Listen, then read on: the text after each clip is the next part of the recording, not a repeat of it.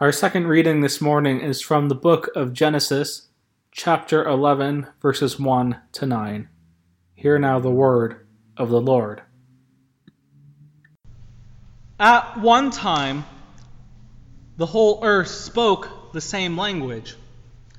It so happened that as they moved out of the east, they came upon a plain in the land of Shinar, and they settled down. They said to one another, "Come, let's make bricks and fire them well." They used brick for stone and tar for mortar, and then they said to one another, "Come, let's build ourselves a city and a tower that reaches to heaven. Let's make ourselves famous so we won't be scattered here and there across the earth. Come." And God came down then to look over the city and the tower the people had built. And God took one look and said, "One people, one language. Why, this is only the first step. No telling what they'll come up with next. They'll stop at nothing. Come, we'll go down and garble their speech so they won't understand each other." Then God scattered them from there all over the world, and they had quit building the city, and that's how it came to be called Babel, because there God turned their language into Babel. From there God scattered them all over the world. Let us pray. Almighty God, we ask that as your word has been read and proclaimed, that it may speak to us, that it may open our hearts and minds, that it may open them so that we may feel your passions and do your will here on earth. Amen. Like I said, you might have heard this story before. It's one of those Bible stories that both churched and unchurched people seem to know. But did you really understand the words that were from the scripture reading this morning? Because there's a chance you heard something else. I don't know about you, but growing up, this is how I heard the story of the Tower of Babel being told. What I remember is that there was a group of people, and these people were so proud of themselves that they decided that they could be like God. So they decided to build something that would commemorate their achievements.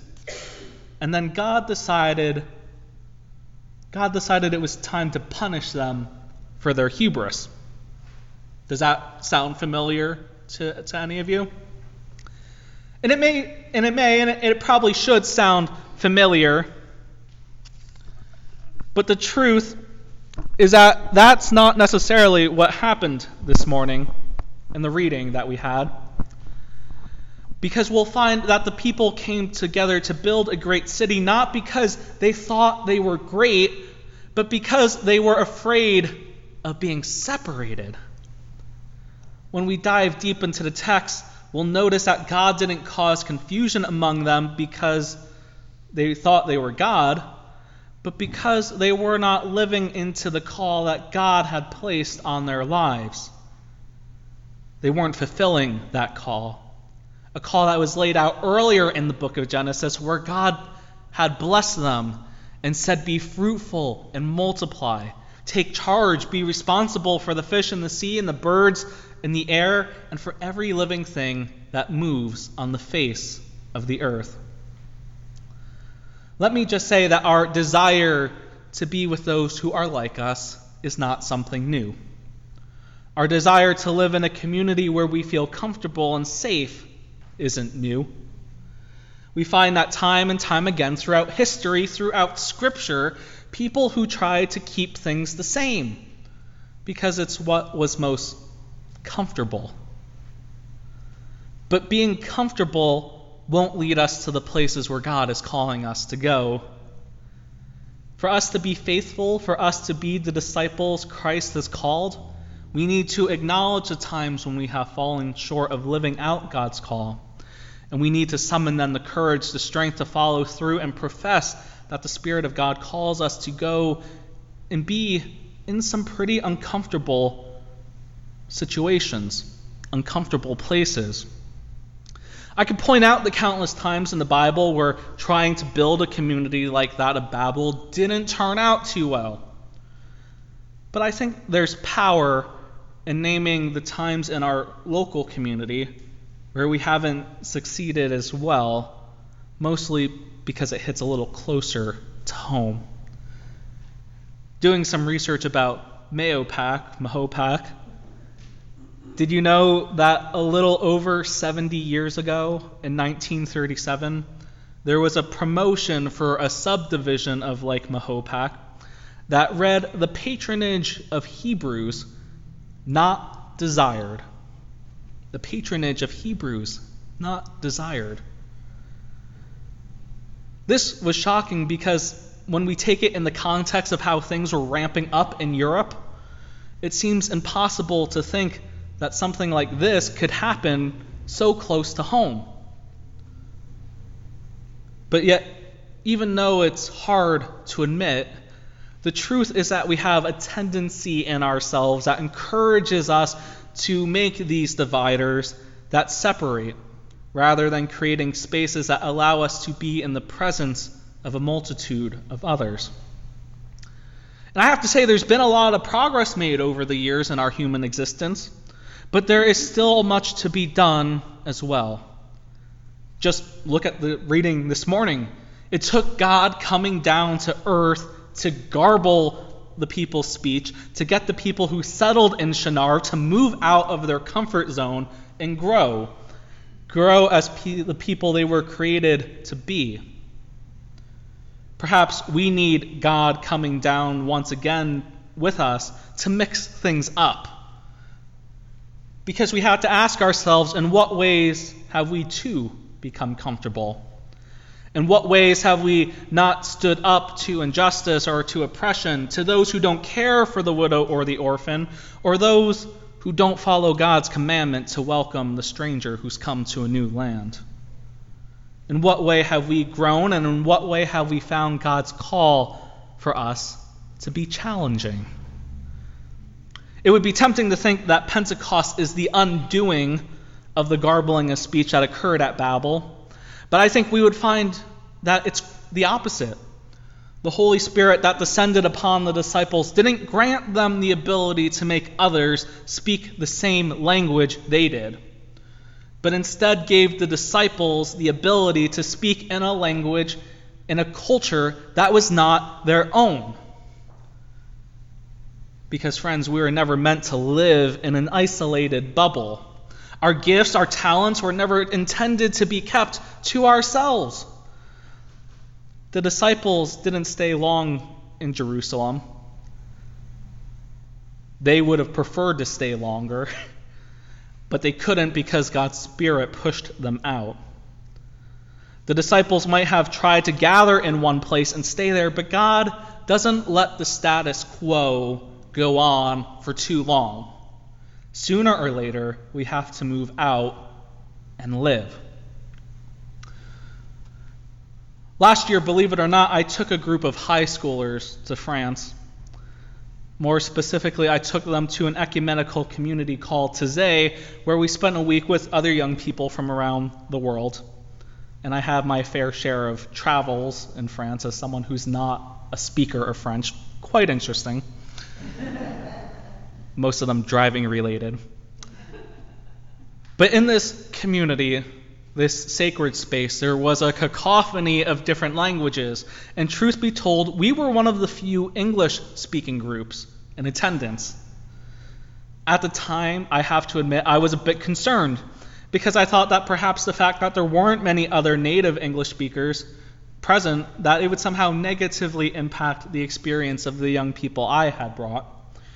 But by the end of it all the youth I brought couldn't stop talking about their experience, their faith, their friendships, the friendships they had made with people who had came from all the corners of the globe.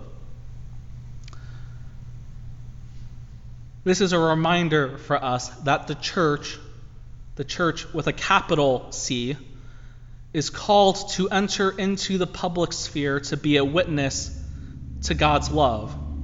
The love that God has not only for us, but the love that God has for all those who are a part of God's creation.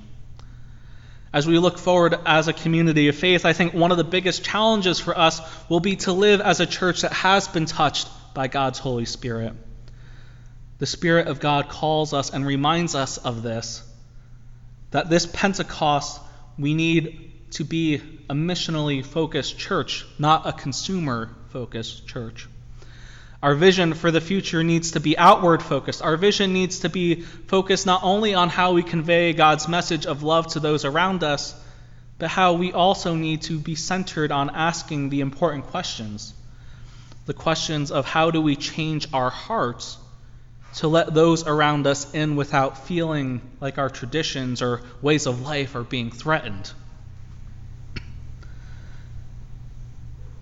Because if there's anything you should walk away with this morning, it's this: that we can't go back to Babel.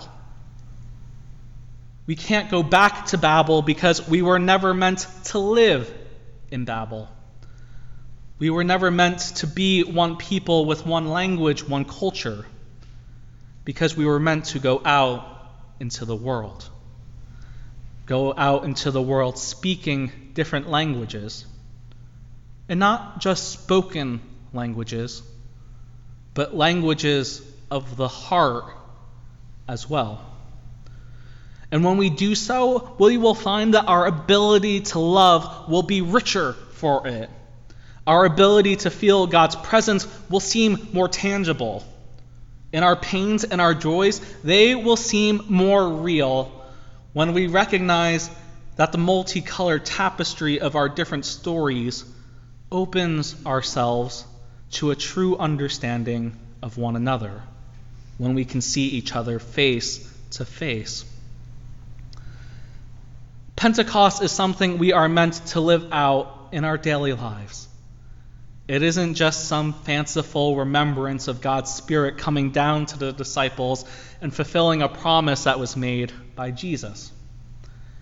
This day and every day, we are meant to live outwards, live boldly, and live with hearts that are full of understanding and grace. If we live as a church that trusts that God puts new people in our lives for a reason, we might discover the joys of what it means to be a community of faith that goes forward with a rich collection of stories that come from our different tongues and languages of the heart. So in the end, I guess it's a matter of perspective, like all things seem to be.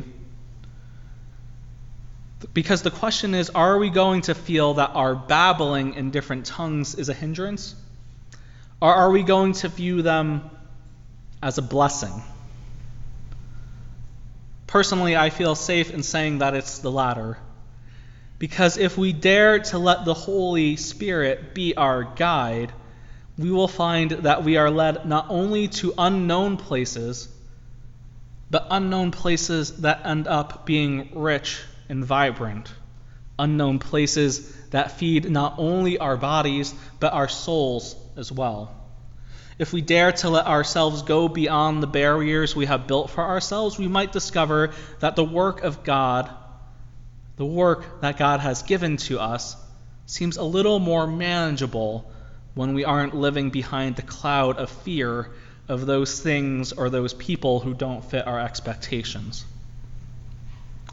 So on this Pentecost day, let us join together as we put our faith not only into words of comfort and love, but as we put them into action as well. Because the people who found their way to the plain at Shinar were never meant to live there for very long.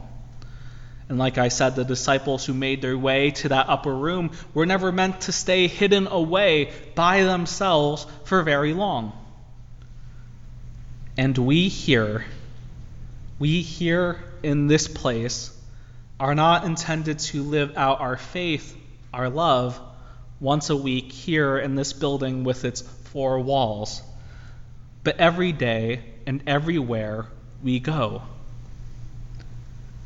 So don't be afraid to take risks, to love, to be bold, to stand up for what is right, and to tear down the dividers around us, so that we can see each other face to face, speaking the stories that are on each of our hearts. Because when we see each other face to face, when we speak in different tongues and languages of the heart, we will know that we are truly living in the world that God has intended for all of humankind. And we won't ask ourselves on whether the babbling in Genesis was a curse, because we will find that we are too overwhelmed by the blessings of a fellowship that is greater than anything we could have created on our own. So let us carry on that spirit of Pentecost, knowing that the babbling is something that brings us to the greater blessings that God has intended for us all. Amen.